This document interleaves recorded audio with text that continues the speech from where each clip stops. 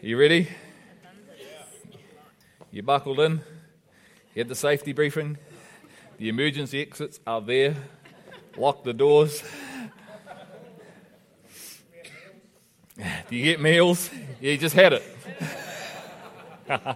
Or you're about to begin it right now. I was driving home in my little yellow car during the week. That was really funny.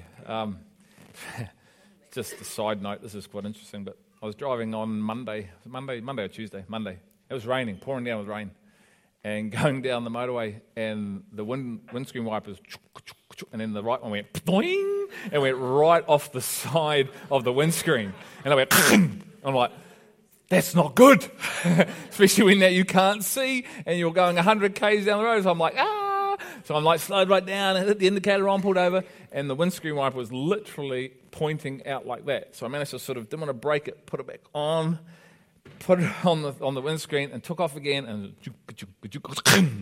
4 times had to pull over. And that's what it can be like when you can't see. It becomes quite foggy. And can't see in front of you. I couldn't even see 2 feet in front of me. And you get a little bit scared when you can't see. But how many people know that God wants us to see all things? He wants us to have X-ray vision. He wants us to see 10-dimensionally. He wants to see beyond the natural and be able to see His eternal plan for us. And I'm here to tell you today, and we've been communicating this for some time, but it's not a mystery. It's not a mystery. It can be fully known, embraced, and lived out now. It's a lie to believe it's a mystery.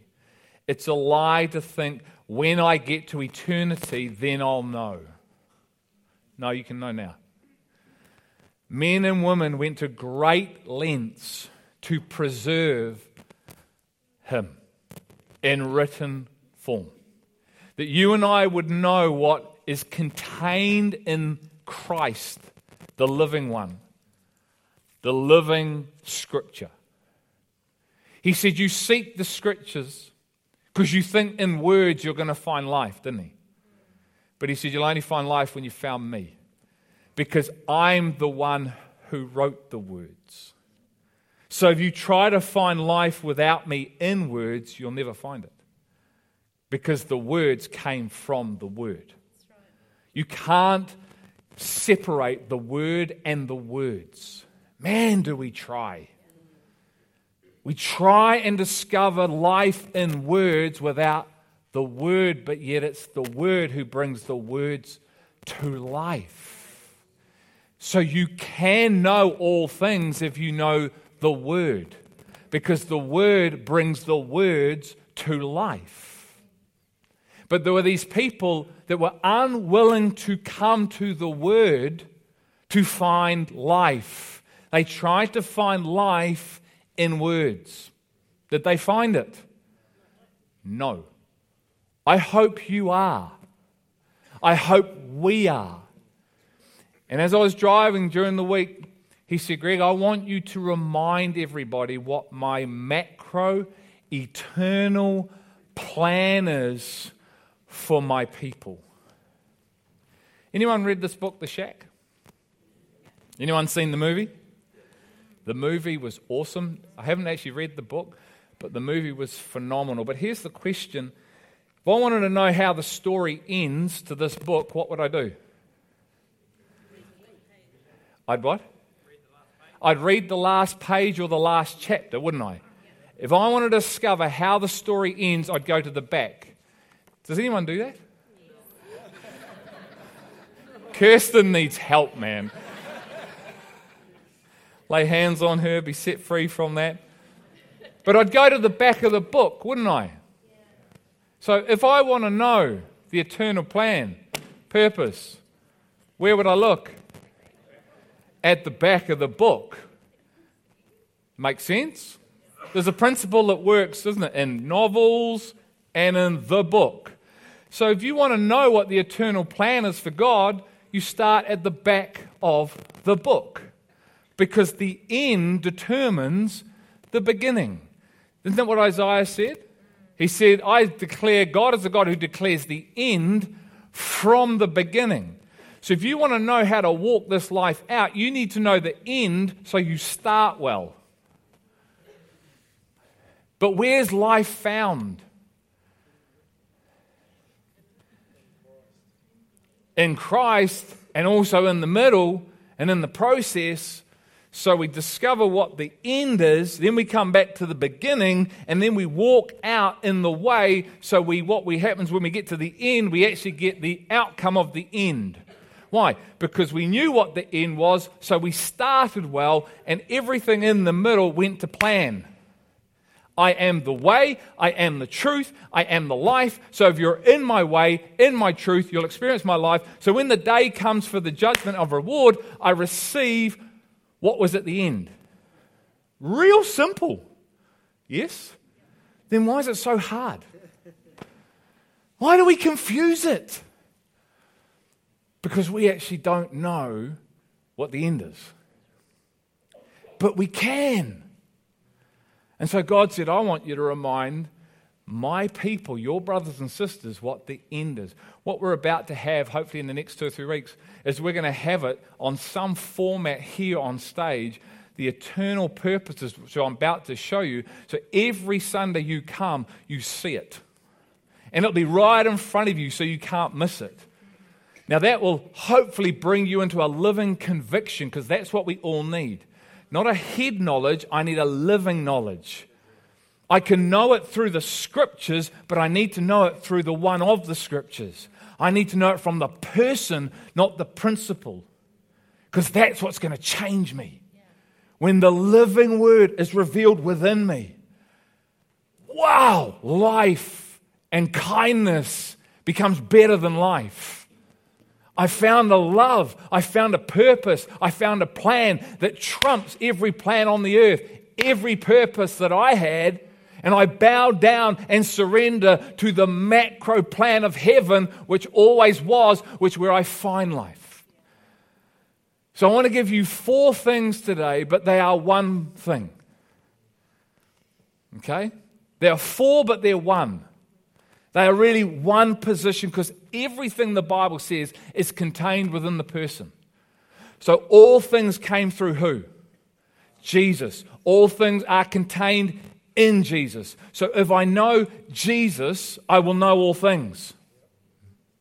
Very simple, clear, precise, and it's true. So we are only going to grow and understand what I'm about to say if we know Jesus. And yet we say, but I know Jesus. Then do you know the eternal plan of heaven?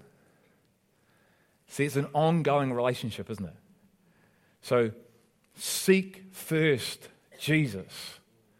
Seek first Jesus and you'll know all things. Prayer releases praise. Praise releases presence. Presence releases power. Prayer. Do we pray? Releases praise.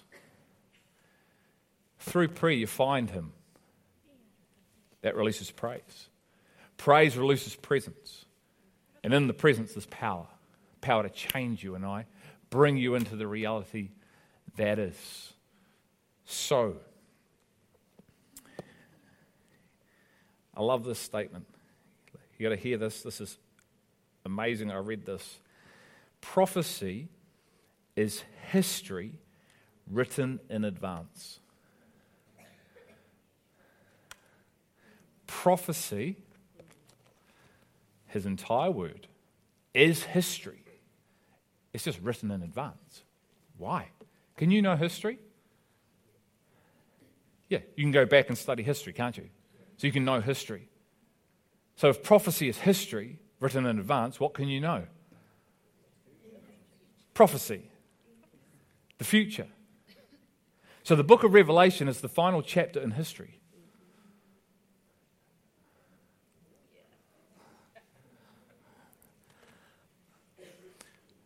But the book of Revelation is all about scary things. Wrong. But the book of Revelation is all about these monsters with 4 heads. Yes, it's in there, but well, they're not monsters, but wrong.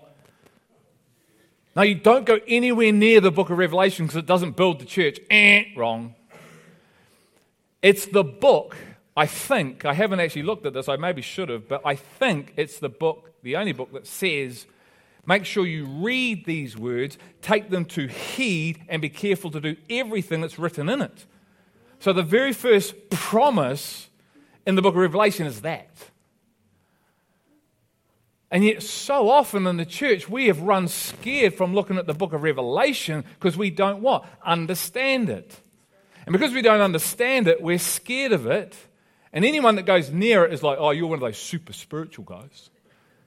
And yet contained in the book, if you want to know the eternal purpose, where do you look? The back of the book. The enemy is very good, isn't he? Let's get the church off looking at the back of the book, because if they discover the back of the book, they'll know what it's all about. And I don't want that.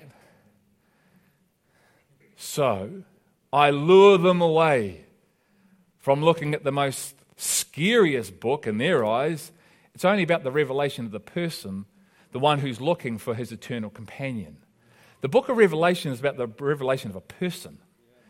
It's all about the return. It's about the bride. It's about the end. And there's a small bit in it about the tribulation. A small bit. But what we do, and we're experts at this, is we take the small and we make it big, and we take the big and we make it small. And then we're paralyzed by the small, which is paralyzed by the big, which is really small. And we miss the big. So we focus on all the wrong things, and we miss what we can know, called God's eternal plan for you and I. It's good news, isn't it? There is nothing to be afraid of in Christ, because love, Jesus Christ, casts out all fear. So let's dive in to this. God gives you and I His conclusion. He gives it throughout the entire Bible.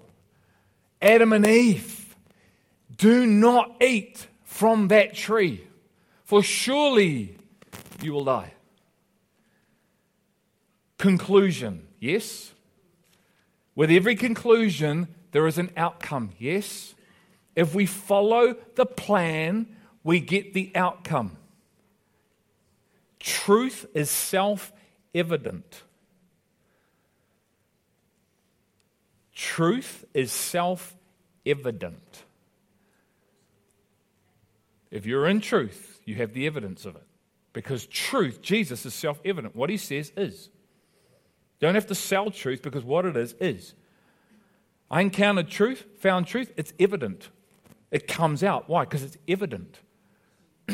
If we get the revelation of what I'm about to say, you will live it out, because the truth is self-evident. Your life will reflect the truth, because truth is self-evident. Jesus is self-evident.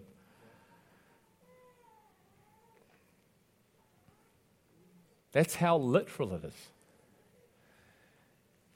So God gives us His conclusion. He says, if you eat from that tree, you will die. The enemy comes along and says what? I'm going to give you another conclusion to that conclusion. You will not surely die. So he's always trying to give you and I another conclusion. But God is the one of the conclusion. And if we follow God's plan, we will get the outcome of His conclusion. If we do not follow His plan and we are hoodwinked either by our own conclusion, I don't think God's like that, so we create another conclusion, or we listen to the enemy who sells us another conclusion, no, surely you will not die, then we never get the outcome that God desires, because we've been hoodwinked in the conclusion. Are we tracking with me? Okay. All right, come on, Revelation 22. Revelation 22, verses 18. It's here.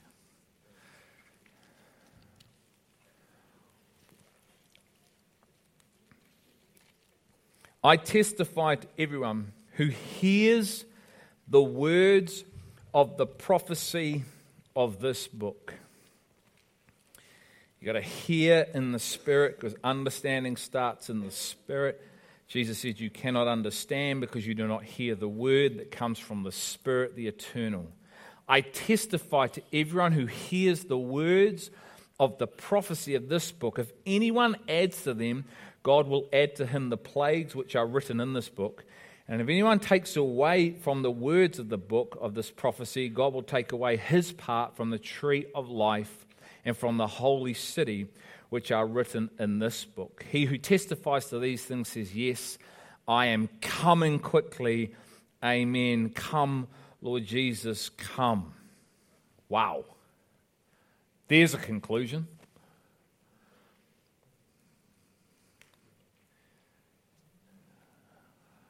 Powerful, eh? Powerful. Those who hear, we need to be able to hear. You see, when you can't hear, you think this book's horrible. But when you can hear, it's amazing. When we see what's really contained in here, life begins. They said life begins at 40. There was a song. Hog, Snort and Rupert. Life begins at 40. I won't repeat the rest of the words. Life begins when you see. Life begins when you're actually able to see what already is in an invisible realm. And you don't have to be 40. You can be 5. You can be 25. You can be 105. Life begins through the ability to see true life. What we were really born for, birthed for. Listen to these words in Hebrews 12:2. Fixing our eyes on Jesus, the author and perfecter of faith, who for the joy set before him, he endured the cross. Where are your eyes? Where are your ears? Are they led astray? Work's busy. Life's busy. Where do you fix your eyes? Where do you fix your ears? Fixing our eyes on Jesus, the author and perfecter of faith. Who wrote the book? The author. Who's the author? Jesus. Every author starts with the end in mind, don't they? Just want to repeat the point. He's the same. That's where the principle comes from, because he's all things. So every author has the end in mind before they write the book. So you'll find the answers in the back of the book. But then he says, you know what? I am the perfecter. So I write the story, then I come along and I'm going to perfect you into an alignment to the end. I'm going to grab you, twist you, shake you, turn you upside down. I'm going to build you. Oh, there's a familiar word. And through building, guess what? I'm going to bless you. You'll be blessed to know the eternal plan and start living for it. Why? Because he had a joy in him. For the joy that was in him, he endured, not enjoyed, endured the cross. For you and I, because of what he could see. He had eternal vision. That's what true vision is. It's eternal sight. Who for the joy that was set before him endured. Did he know the Father's will? Yes. Are you and I to know the Father's will? Yes. Do you think if you know the Father's will, you're going to have a joy in you? Absolutely. And it's what? Going to endure what you go through on earth. If you don't have the joy, how do you endure trials and tribulations that are coming? So he wants you and I to know the eternal, so you can have a joy in you, so when life gets hard, you overcome life that's hard, because you're not living for life that's hard, you're living for a greater life that's in him. So the greater life that's in you, Christ in you, the hope of glory, greater is in me that's in the world, overcomes the life that's coming at me. Oh yeah. And this is fully possible if we know the eternal purpose of God. The eternal purpose for His church isn't to be a mystery. It is to be fully known now, so we can live from it now. And if our eyes are fixed on Jesus, we will come into a revealed, living position of not only God's eternal purpose for us now, but all His truth. All His truth is eternal, because it comes from the eternal place. Okay, I'm not talking about eternity. I'm talking about eternal. Temporal is earthly. It's passing away. Eternal lasts forever. Okay, so it's from the eternal realm, dimension called the Spirit of God. So the kingdom of God. So it comes from there. So the first thing, and you're all going to go, oh yeah, I know that, is knowing God. Don't get lost in the simplicity of that statement. Don't write it off and go, well, I do. Well, because here's the thing. There's a tester. If you do, then are you living from what I just said? You see, the knowledge of God brings you into the life of God. So knowing God, and loving people is the first eternal purpose. Not temporal, eternal purpose for the church. It's an eternal reality. You can't do that if you're living from the temporal. You can't love God, love people from the temporal. It's from the eternal. That's why it's an eternal purpose. And it goes towards the bigger eternal purpose. Yes? So it's so simple. And Paul said, man, make sure you're not led astray from the simplicity and the purity of the devotion to Christ. He compares it to the fall of man because he knows the Corinthian church were getting led astray. He said, you've been led astray in your minds from the simplicity and the purity of an undivided, undistracted devotion to God. Where are your eyes? See, if your eyes aren't on Christ, you're distracted. If your eyes are on you, you're distracted. The enemy is winning the battle. He's got your eyes on you and off Christ, which means you won't have a joy in you because you're not looking in the right place. You're looking for you to be the resource. You're looking for your strength. You're looking for you. No, Him. Fix your eyes on the things above where Christ is seated. Otherwise, life is hard, it's heavy, it's burdensome, and it just sucks. Amen. Full stop. But there is a life you and I can know and receive, and it's found in knowing God. And out of knowing God, you will love God. And out of loving God, we will love one another with the eternal love. Man, that is good news. Ephesians 3, 7 to 11. Let's go. I'm going to fly through some of these scriptures because it's a bit of a scripture bath today, which is cool. And this is going to give you the picture. Wish I could paint. We're going to hopefully find some people that can, and we're going to paint some pictures around this place. Hopefully the imagery behind us will just keep us aligned. Philippians, did I say Ephesians? Philippians 3, Philippians 3, 7. These are the words of the Apostle Paul. The goal of life is the title in the NASB. The goal of life. But whatever things were gained to me, those things I have counted as loss for the sake of Christ. More than that, I count all things to be lost in view of the surpassing value of knowing Christ Jesus, my Lord, for whom I have suffered the loss of all things, and count them but rubbish, so that I may gain Christ and may be found in Him. Not having a righteousness on my own derived from the law, that's what I was trying to do before, but that which is through faith in Christ. God is the author and perfecter of faith. Faith is the ability to see. So if you're being perfected, you have the ability to see at a greater measure, because that's what faith is. So if you're in the story, being built by the one of the story, being perfected by the one of the story, the author, then you have faith to see what is. And this man's going, I was trying to get righteousness through the law. No, it's through faith, idiot. He's talking to himself, you idiot. You tried for so long. I'm a Hebrew of Hebrews. I'm the scholar of the scholar. I'm a this, I'm a that. I'm a this, I'm a that. Look at me, how good I am. Worthless, he says. Rubbish. What for? Compared to what? Knowing the truth. Knowing God. 2 simple words.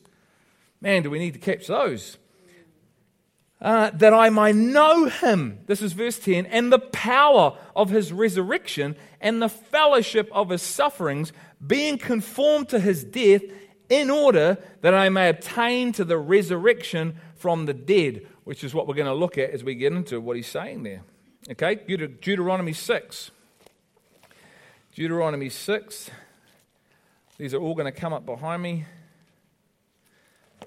I might just read it from there. Hear, O Israel, the Lord is our God, the Lord is one. He's what? One. You shall love the Lord your God with all your heart and with all your soul and with all your might. These words which I am commanding you today shall be on your heart. You shall teach them diligently to your sons. Are we doing that, parents? Are we discipling our children? Have we? Did we miss the boat on that one? It's never too late. Okay? You shall teach them diligently to your sons, and shall talk of them when you sit in your house. What's dinner time like in the house? What are we talking about? What we're seeing on the earth? Oh, life sucks. Why? Because my eyes aren't fixed on Christ. They're fixed on us and our families. So life, the dinner table, no life. What are we talking about? He says, talk about me. Your sons shall talk on them when you sit in your house, and when you walk by the way, and when you lie down, and when you rise up. You shall bind them as a sign on your hand, and they shall be on your frontals, on your forehead. You shall write them on the doorposts of your house and on your gates. Loving, knowing God. Eternal purpose. It's the start of everything. Know God. You'll love God. You'll love people. You'll be consumed with God in a great way. You won't be some religious zealot. You'll be Christ-like. People want Christ-like Christians, not zealots, Christ-like followers. They're the most attractive people on the planet. They're not weird. They know how to live properly from heaven to earth. John 13:34. Next one, here we go. A new commandment I give you today, that you love one another, even as I have loved you, that you also love one another. By this, all men will know that you are my disciples, if you have love for one another. That's a big command. Massive. If we were to measure that, where would we fit on the love radar? Loving one another. What would that look like when it comes to praying for one another, laying your lives down for one another, being here for others, serving others? See, there's a measuring stick, isn't it? Do you know we're going to be measured by that? The scripture is to put the fear of God in us, the awe and the reverence of God, that we would live to the standard of God, not our apathetic state, lazy state. Oh, well, God loves me. This I know. Yes, He does. But He's looking for His eternal companion. You see, we say God loves us, Jesus loves us, but here's the thing, Jesus loved His Father more than He loved us. It's what enabled Him to love us. It was His love for the Father that enables you to love someone else. If you don't know the Father, you won't love others. Jesus was consumed with His Father. Father, Father. Is there any other way? Father. No, there's not. Father, I will do your will. Why? Because I love you, Father. And out of that, He gave His life and loved you and I. You see, we're like, Jesus loves me. Yeah, but do you love the Father? So the first eternal purpose is know God. Love God. Love mankind. Okay, let's go to number 2. Once again, this is all one position, okay, but that one fuels everything. Second eternal purpose, the marriage between Christ and His bride. Revelation 19, 7 and 9. This is the second, okay? Let us rejoice, once again, back of the book. Let us rejoice and be glad and give the glory to Him, for the marriage of the Lamb has come, and His bride has made herself ready. Guys, are we making ourselves ready through knowing God? Are we adorning ourselves, getting ourselves ready? Fine linen garments? Are we preparing, or are our eyes fixed on us still? We can't see this because our eyes are fixed on the earth. I told you he was knocking on the door of your heart. Let me in, let me in. I got many things to share with you that you can know this in a living capacity which would change you now. It would unbolt you from you and propel you and bolt you into him. This is so exciting. This is how you know you're in it, because you're excited. Think about the thing you found when you first found it, whatever it was, and how exciting it was. Maybe it was a passion that you get to do. Maybe it was a job. Maybe it was a person. Maybe it was a puppy. Maybe it was whatever. You've dreamed of this thing and you got this thing. Imagine if you're like this. Oh, yeah. That's exciting. I want a puppy. Oh, thanks, Mum, Dad. The puppy's there. And you're like, you want to come? Oh, whatever. I don't care. So we get it in the physical. When we get this, this is what it's like. You talk about praise. Man, you'll dance. You'll move. I'm trying to stir us.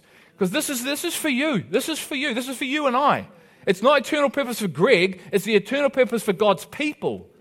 Okay? So he's saying, make yourself ready. It was given to you to clothe yourself in fine linen, bright and clean, for the fine linen is the righteous acts of the church.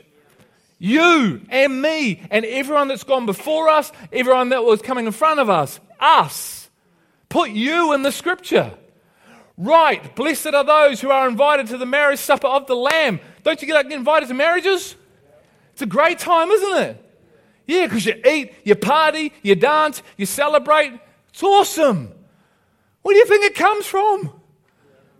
Him. And he said to me, these are true words of God. Is God a liar? No.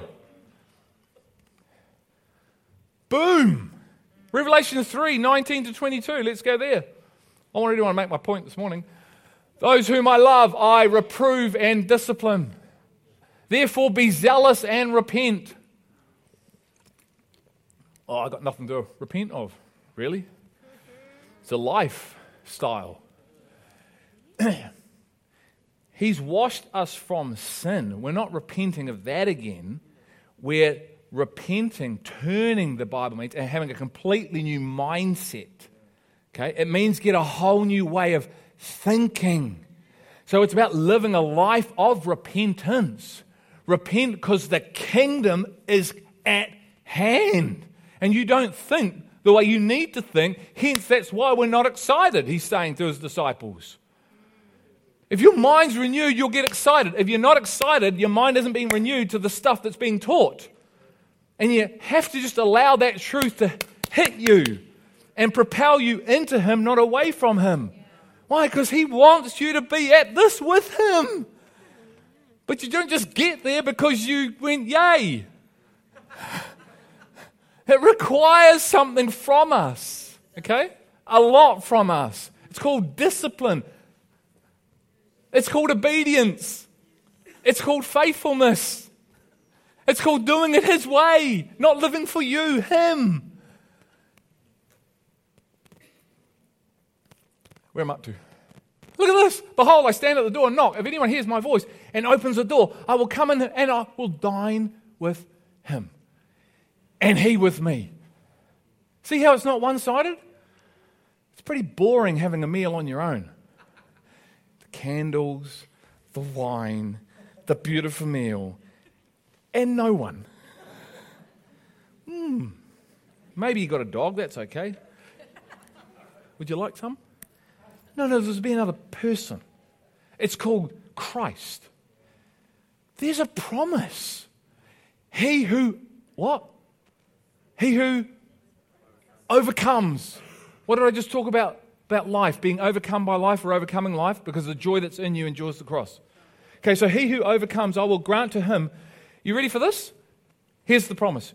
Grant to him to sit down with Christ on my throne, as I also overcome and sat down with my Father on his throne. Go to the next one. He who has an ear, let him hear Okay, so if you're hearing that through the way that's intended, you're going to be doing a dance. You'll be like, I'm going to sit on his throne with him. This is the way I express it. You might not do this, okay? But trust me, you'll be excited. You'll be like, let me share this with you, man. I've been invited to sit with Christ on his throne for eternity. That doesn't get any better than this. The creator of the universe wants to hang out with this muppet. Because I'm no longer a muppet. He's made me whole, he's made me new, and I've been preparing myself my whole life. What for? For that. For that. Eternal purpose. It'll shake you out of the now. The temporal, man. You'll be unhooked, unlocked. Let's go. Let's go. But where does it come from? Knowing God. Don't try and run off and try and make this now and go buy some gears. And it's here. The preparation is internal. Okay? You don't race off and try and change the external. You can turn up in your nice wedding dress. Sorry. You polished the outside really well, but your inner world, you weren't perfected. I started a work through the gospel, Philippians 1. And as you what? As you engaged, as you participated in the gospel, what does that mean? Then I actually promise you the work that I started when you received the gospel, the power of God unto salvation, I will perfect that. Why? I will perfect you to become this. So then you, through my blood, are worthy to sit with me here. See, the man at the wedding feast, he wasn't worthy because he had the wrong clothes on. He had the robes of righteousness, but he didn't have the robes of the righteous acts of the saints. You get the robes of righteousness, Isaiah 61, for free. It's called the gift of salvation. But the robes of the righteous acts requires a work through the power of God. It's called faith and works. But the works come from faith. From the invisible realm, empowered by the invisible God, and all of a sudden you're doing a work that you're being used, but you ain't doing it. It's called a righteous act of the saints. That was the garment given to the bride, wasn't it? There are two garments. Can you see now why the man who had the wrong garment on, your clothes, you're not worthy, outside? Not hell, you're outside of the wedding. The wedding is not in hell, it is in the kingdom of heaven. You get that round the wrong way, you don't look at that scripture and think it's for you. You think it's for a lost person. Because lost people, Christians, don't end up in outer darkness. Really, go read the scriptures.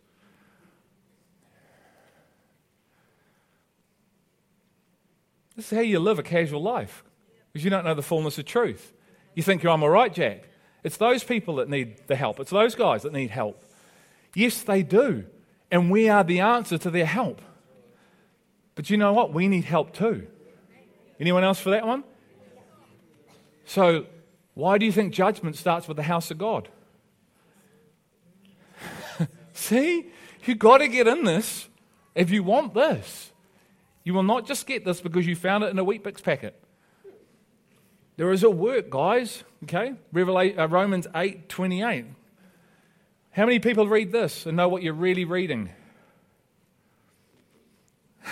Do you know what you're reading into? And we know that God causes all things to work together for good to those who love God, to those who are called according to His, what's His purpose? His eternal purpose. So this is how you read it. And we know that God, who causes all things to work together for evil, good. See, things we go through, you might think they're evil. No, they're good. Why? Because you know what happens when pain comes? What do? Who do you run to? Dad. Who are you not running to when you're not in pain? A lot of the time. Yourself. Some of the things He allows. Go see The Shack. It's fantastic. Now, God didn't cause it. God can intervene in it, but He doesn't. Why? Because there's a much, much greater plan that's downloading. He's made all things new. This is temporal. Everything that happens on the earth is temporal. And yet we treat it like it's eternal. We treat it like this is life, and at the end of this life, that's all you got. No, it's not. It's not. This is a blip. It's a vapor, Bible says. We spend so much time, energy being consumed into something that the Bible says is perishing. It's not wise, it's foolish. So he's telling you here, I will all things for good for those who love me, know God, fall in love, get understanding of what you're going through. Make sense? When you know God and you fall in love, you get understanding of why He allows things. And the things that you're going through, which every human needs meaning and purpose, don't we? You get that when you fall in love. If you don't have meaning and purpose to why you might be going through something, that's a dark road. That's how suicide happens. There's no hope. But see, if you know God, you love God, you see hope in hopeless situations. That's where you find hope in Christ. And it's all for an eternal purpose. So he says, according to his eternal. So everything he's doing, he's allowing for the eternal plan. He's going to prepare his bride. She's going to reign with him. She needs to look like him. She must go through what he went through. Are we tracking with me? If you want to be like Christ, you've got to have the life of Christ. Did Christ suffer? You can't be a follower and not have suffering if you really want to be a follower. If you want all that is given in Christ for us, you've got to go through all. You can't bypass it and go, nah, let me check the list. I don't like that. I'll give you that one. He goes, no, if you want all, you've got to go through all. You don't go through all, you don't get all. I still love you. But no, hear this one thing, no, you will not receive all that is for you if you don't go through all. What did Paul say? I want to know him. I want to have the power of his resurrection, and I want to have fellowship with the man's sufferings. The Bible says if you're living a godly life, you will be persecuted. So you need to check your radar and go, am I being persecuted? Because if I'm not, I may not be living a godly life. This is just what the truth is saying. I'm not making this up. Go read it in the Word. You see what I mean? There is a reality to come into. And there is a reality to stay in. And God wants you in the reality where actually because I'm in truth. Was he persecuted for being in truth? Was he persecuted for speaking the truth? Why? Because he was the truth. So the more truth is in you, you will upset people around you. Do you know who you'll upset? Stand up for a minute. Right here. This is where it starts if you're married. Hey. Better believe it. And the potential here for division is massive.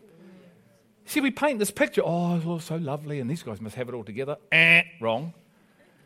Because when flesh and spirit come together, they don't like one another. Isn't that what it says? And yet when spirit and spirit come together, you have oneness. Well, our marriage is all it is a smaller picture of what's happening right here. Our marriage is a picture of your marriage. Our marriage is a picture of your relationship with Christ. Our marriage is a picture of what's happening in the body of Christ. So if it's happening here, it's happening in your marriages, and it's happening in the body of Christ, if you're going after truth. If you're not going after truth, it won't be happening. Yeah. So embrace it. Why? Because all things. What for? The eternal plan. You know what happens as a man starts to love his wife like Christ does? Oneness with Christ. You know what happens when a woman starts to submit to her husband through Christ? Oneness with Christ. You know what you get in a marriage? May they be one. And that can grow and develop to this beautiful, exquisite representation of the eternal marriage. Why is there no marriage after the resurrection, my people? Because you're marrying me. It has fulfilled its purpose. Don't make your marriage an end. Make it a means to an end. But there is no oneness in a marriage. I'm not saying you won't be one with him because it's about oneness with him first. But he gives you and I this eternal covenant called physical marriage to produce a work, a perfecting work. through faith. I thought it was for having babies. I thought it was so you didn't get caught having sex outside of marriage. See how we limit that? Yes, that is still true. And yes, he puts that covenant in place to protect. But that's not the first priority of God. Come on. That's the temporal still. He's the eternal God. He's got eternal plans. He's so much bigger than that. So he says, I can just put that up again so I know I'm rabbiting on. Romans, can you put Romans back up, mate? For those whom he foreknew, he also predestined to become conformed to the image of his Son, so that he would be the firstborn among the many brethren, and these whom he predestined, chose before the beginning of time. He foreknew you before you knew yourself. It's already written. It's already down in print. It's been nailed in blood, sealed up. It's finished. We have to see what's already is, not recreate what's not. We're great at doing that.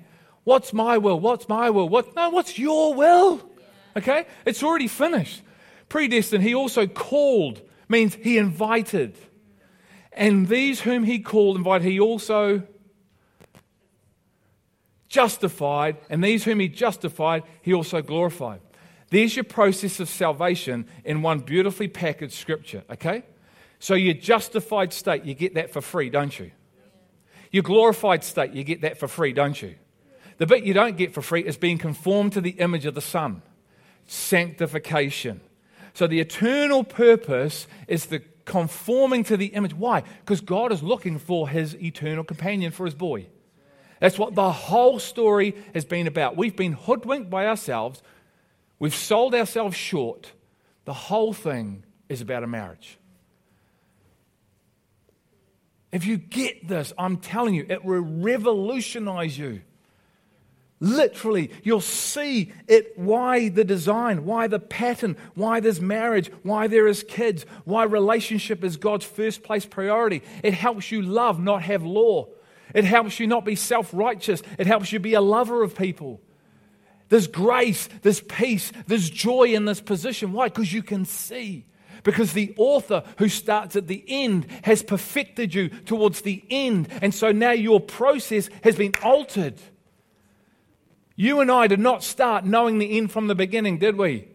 I certainly didn't. But through my own intimacy, through my prayer, he has revealed the end. And it has set this church ablaze. It has changed the direction. It has changed the vision. It has changed the way I preach. It has changed the way those that are preaching are preaching. It's changed everything. The apostolic board's different. The eldership's different. Some of the staff are different today. He has fulfilled his word in saying, I'm going to dismantle you lot, starting with your senior plonker, called Greg Simnor, and then I'm going to dismantle all of you guys if you hang around here long enough. See, if you run away from the process, you run away from God. Doesn't mean you ever don't come back to God, because God's going to do work. He's passionate for this. He is passionate to have you as his bride, as his church. He died for you and I. He laid his life down. He didn't have to. The Bible says he gave it. I could take it up if I want, but I gave it. I made a choice from love to give my life for you, that you would know this. Then he says, are you giving your life for my people? Are you giving your life that others would know this? Well, you need to know this before you can actually start speaking it, don't you? Just back to the first eternal point of knowing God. The third one, I'll race through these because I think you're getting the picture, is reigning with Christ. Reigning with Christ.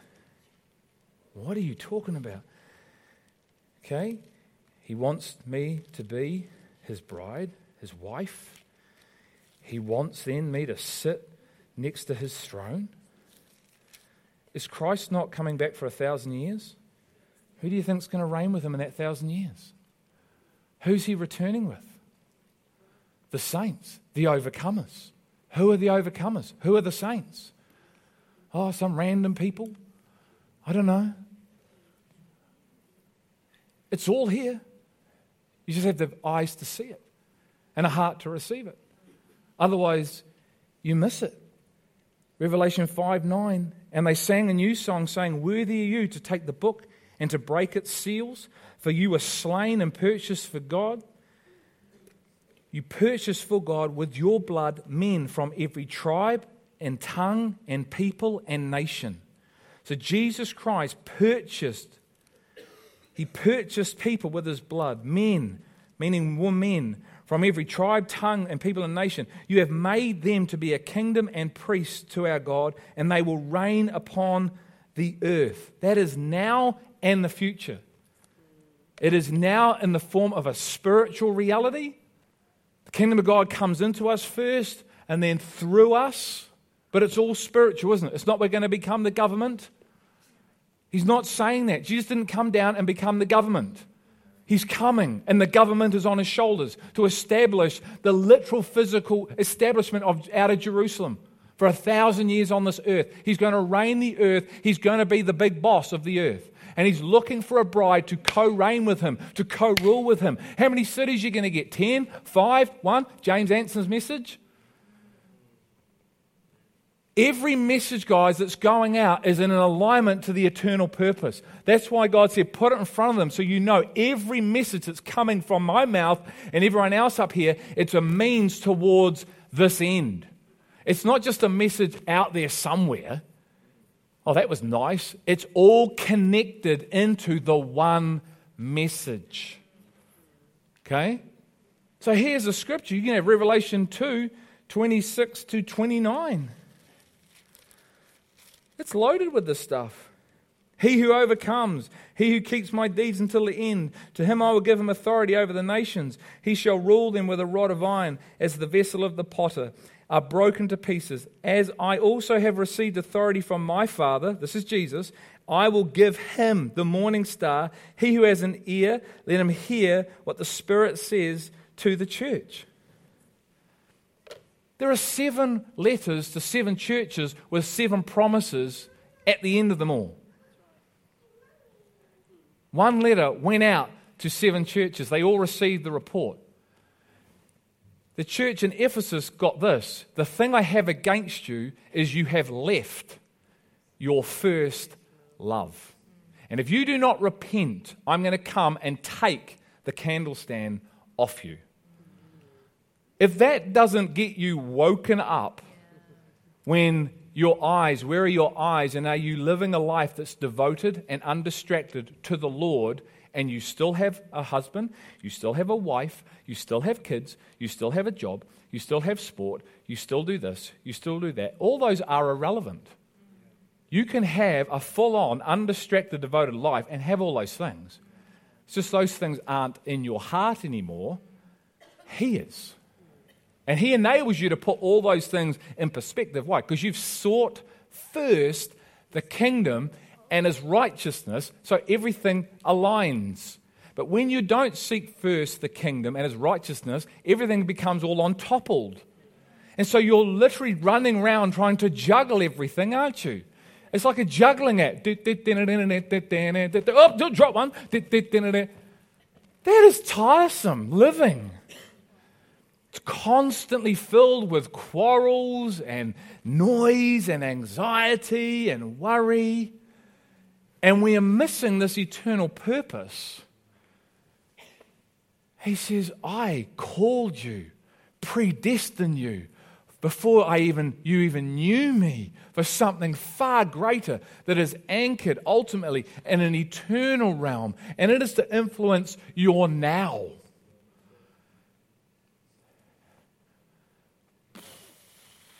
The last thing is the kingdom of God is formed in and through us. That is the fourth eternal purpose, that the kingdom of God is formed in and through. Matthew 5:17, Jesus said, repent, for the kingdom of heaven. I don't know what that is. That's Mark. Is it Mark? Matthew? Anyway, I'll give you the right scripture. That's my writing, that's my mistake. It's Matthew 4, actually. Sorry, I think. Should be Matthew 4:17. Sorry, AV guys, that's my bloop. Matthew 4:17. From the time Jesus began to preach and say, repent, for the kingdom of heaven is at hand. So what I'm talking about has been fully known 2,000 years ago. This is not new. It may be new to you today, but it's not new. Nothing in God is new. God knows all things. We're the ones that are outside of what's new. You hear what I'm saying? So it's not new in God, but it's new to us. So Jesus came, he said, from the time Jesus began to preach and say, repent, for the kingdom of heaven is at hand. All this knowledge is at hand because the kingdom is at hand. I turned up with it. So if you want to know me, and if you know me, on the revelation of me, I build my church. But you can't get that revelation from yourself. You've got to get it from above. And the more you get in revelation from above, that's what you know, the kingdom message. So the kingdom message is what you're hearing today. It's the bride of Christ. It's the reigning with Christ. It's to know him, to live for him on this earth. Isn't that the whole plan, to live with him and for him? That's what I read about. You can't be my disciples if you don't hate people. That's what he said. They're not my words. He said, unless you hate your father, your mother, your brother, your sister, you cannot be my disciple. Luke 14:25, go read your book. We need to know what the word hate means. It means if you love someone more than me, you cannot be my disciple. Why? Because that person is going to get in the way of our relationship. That very person is from him, could be from him, but what's happened is they've become entangled in your heart, you're entangled in their heart, and now you've left your first love. Can you see how you get this? You've left your first love because you've fallen in love with someone else. It can be a child. So here's the thing. He's not doing that out of hardship. He doesn't do it to punish you. He's saying, guys, this is what I have. This is what I have for the church. But if you get entangled in life, and everything has come through me, but I've given you my way. I've given you my blueprint. I've showed you how to do it so you don't get entangled. But if you don't listen and do it your way, you will get entangled. So I have to write in my eternal word scriptures to awaken you so you can see the truth, see your reality and go, I need to repent. Because repentance brings life. Have you come to the point where godly sorrow has led you into godly life? That's the whole point, guys. It's not to crush you, it's to lift you up. And this is what he's screaming through his word. You need a complete renewing of your mind because your mind is set on your interests and not on mine. So please hear this call from the Father today and be found on your knees praying. Why? Because it releases praise, and praise releases what? Presence, and presence releases power, and now you have the power to live the godly life. You're not someone who has a form of godliness, but you lack power. 2 Timothy 3:7, you're always learning, but you're never coming into knowledge. So you go through religious ceremony time after time after time after time, and you are void of life. And yet there is life now and in the future. Luke 17:21, Jesus said what? The kingdom of God is what? Look, here it is. Or he says, nor will they say, look, here it is, there it is. Behold, the kingdom of God is in your midst. It was him.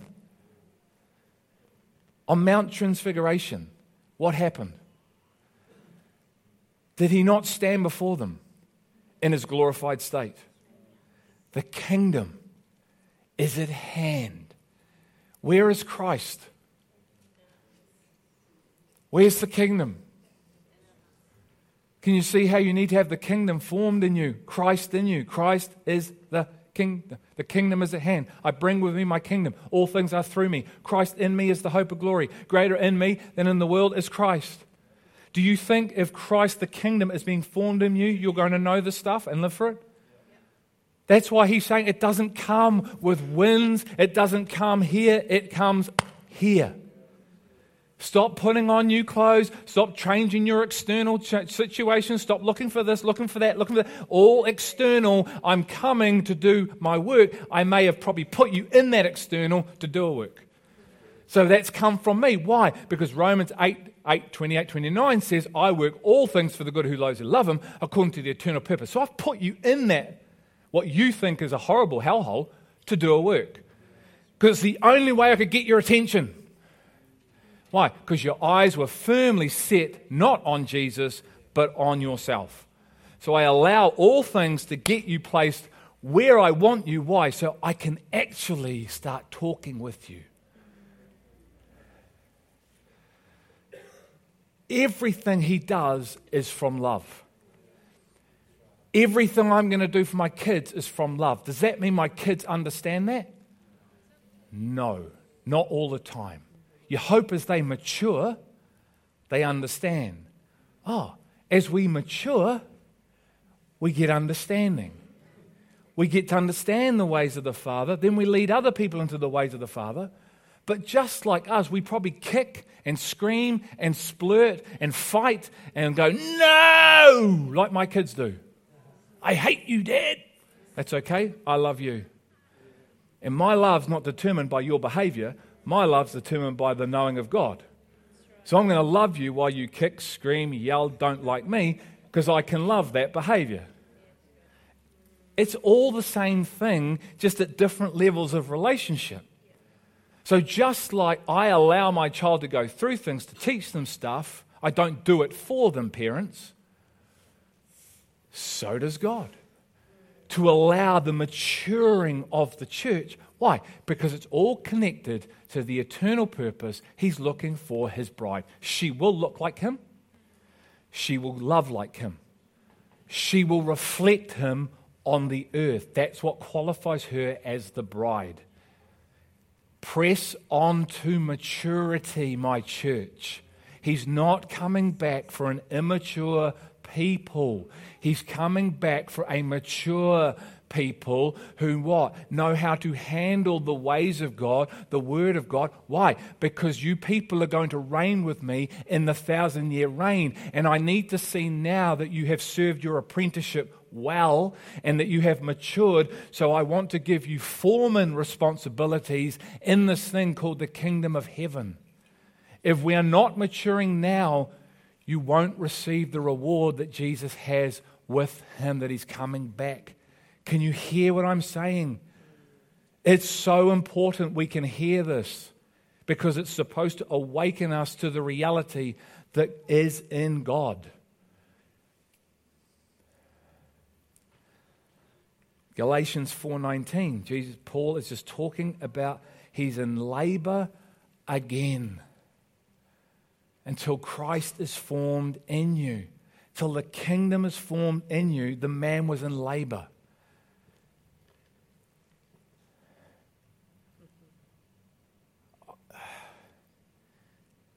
You talk about heroes. Outside of Jesus, this man is my hero. The things he went through, that you and I would not miss this.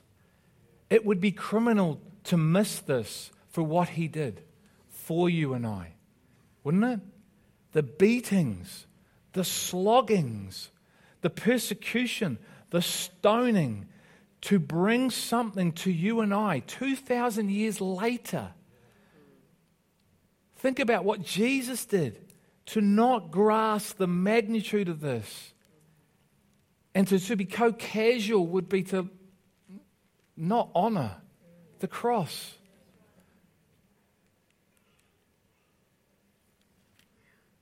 And you have Colossians 1:24-29. Now I rejoice in my sufferings for your sake. Your sake. I rejoice in my sufferings for your sake. Can you suffer for others? Can you suffer for others? This is the call of the bride. And in my flesh, I do my share on behalf of his body, which is the church, in filling up what is lacking in Christ's afflictions. He's doing his part. He's going beyond his part for what is lacking. There's a lack. There's a lack. of this church, I was made a minister according to the stewardship from God. I was sent to the church to minister to the church by God, bestowed on me for your benefit, so that I might fully carry out the preaching of the word of God, that is the mystery which has been hidden from the past ages and generations, but has now been manifested to his saints, to whom God willed to make known what is the riches of the glory of this mystery among the Gentiles, which is Christ in you, the hope of glory. We proclaim Christ, admonishing every man, the church, and teaching every man with all wisdom, so that we may present every man complete in Christ, mature in Christ, complete. For this purpose also I labor, striving according to his power, which mightily works within me. The man's life was sold out to walk with God and to serve you and I, to see you and I be made complete in Christ. What for, Greg? That you may marry Christ. Do you want to marry your Lord and Savior? If you really do, then you'll be found in him. And you will live the life he's called you to live. You will walk in the manner in which he walked. 1 John 2, 3 to 12, 3 weeks message. If you keep his word, the love of God will be perfected in you. And then what? You will abide in Christ and you will walk in the manner in which Jesus walked. You are becoming his bride. His bride loves like himself, lives like himself. You will be the most selfless person on the planet because he was the most selfless person. You will be the most sacrificial person on the planet because he was the most sacrificial person. You will be set apart. He was set apart. You will be sent. You will be sent. You will be a servant. He will be a servant. Like matches like. Maturity matches maturity. Now God says, I've given you time on this planet. I've given you a time from when you were born to when you will end. Isn't that what Ecclesiastes says? There are a time to live and a time to die. Doesn't Psalm 90, verse 92, verse 6 or 90, verse 6 say something like this? Teach in me, Lord, teach me to value my time so a heart of wisdom can be produced. I don't want to be a foolish virgin, do you? I don't want to turn up and hear, sorry, you never grew up. You just received my love and you wasted my love. You lived for you, your agenda, and not mine. But I died, my church, my saints, and I sent people to you to give you this message. And I lived the life, Paul's saying, to present the church complete. I'm in labor again until the church is formed. Christ is formed in the church. The man laid his life down for you and I. And I believe the Spirit would just say, what are you doing with the message you've just heard today? What are you going to do? If nothing, then I've just wasted an hour and 20 minutes of your time. Literally. And you can't get that back. So we're on a Richter time scale, and I've just taken an hour and 20 minutes out of your time scale that you can't get back. Don't throw me under the bus, but I've just wasted your time. If you come here every week and don't do, I'm going to lay this out there now. I feel the presence of the Father as a father to speak. If you don't do what's being taught, you are wasting your time. I'm wasting your time. You may as well go and spend your time somewhere else because you can't get it back. Can you hear my heart? He said he preached the Word of God that the earth would receive the Word of God for a divine eternal purpose, not because he's got nothing else to do.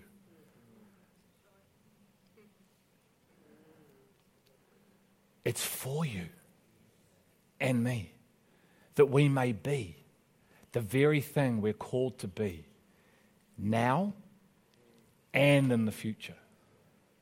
Amen. I thank you, Father. I thank you that you care so much that you're prepared to share these messages with us. Your heart to awaken us, that not just for us, but for others, that we, as we enter into this process with your word, with your Son, and as he builds us, and as we start to overcome the flesh and the world and the enemy and live a life of victory in you, we become the light of the world to other people in our lives that know you and other people that don't know you.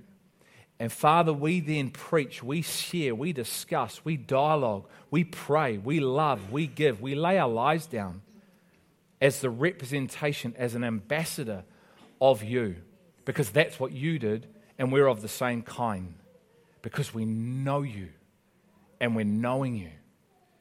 And Father, then your glory will fill the earth. And so, God, I thank you for the opportunity that we have been given, called life, to find real life and then to live from that place, to see your will established here on earth while we're here. And I pray today, Lord, there would be such a thirst and a desperation and a hunger and a humility in us to go after what we've just heard. Those who have ears, let them hear what the Spirit has just said to the church. Amen.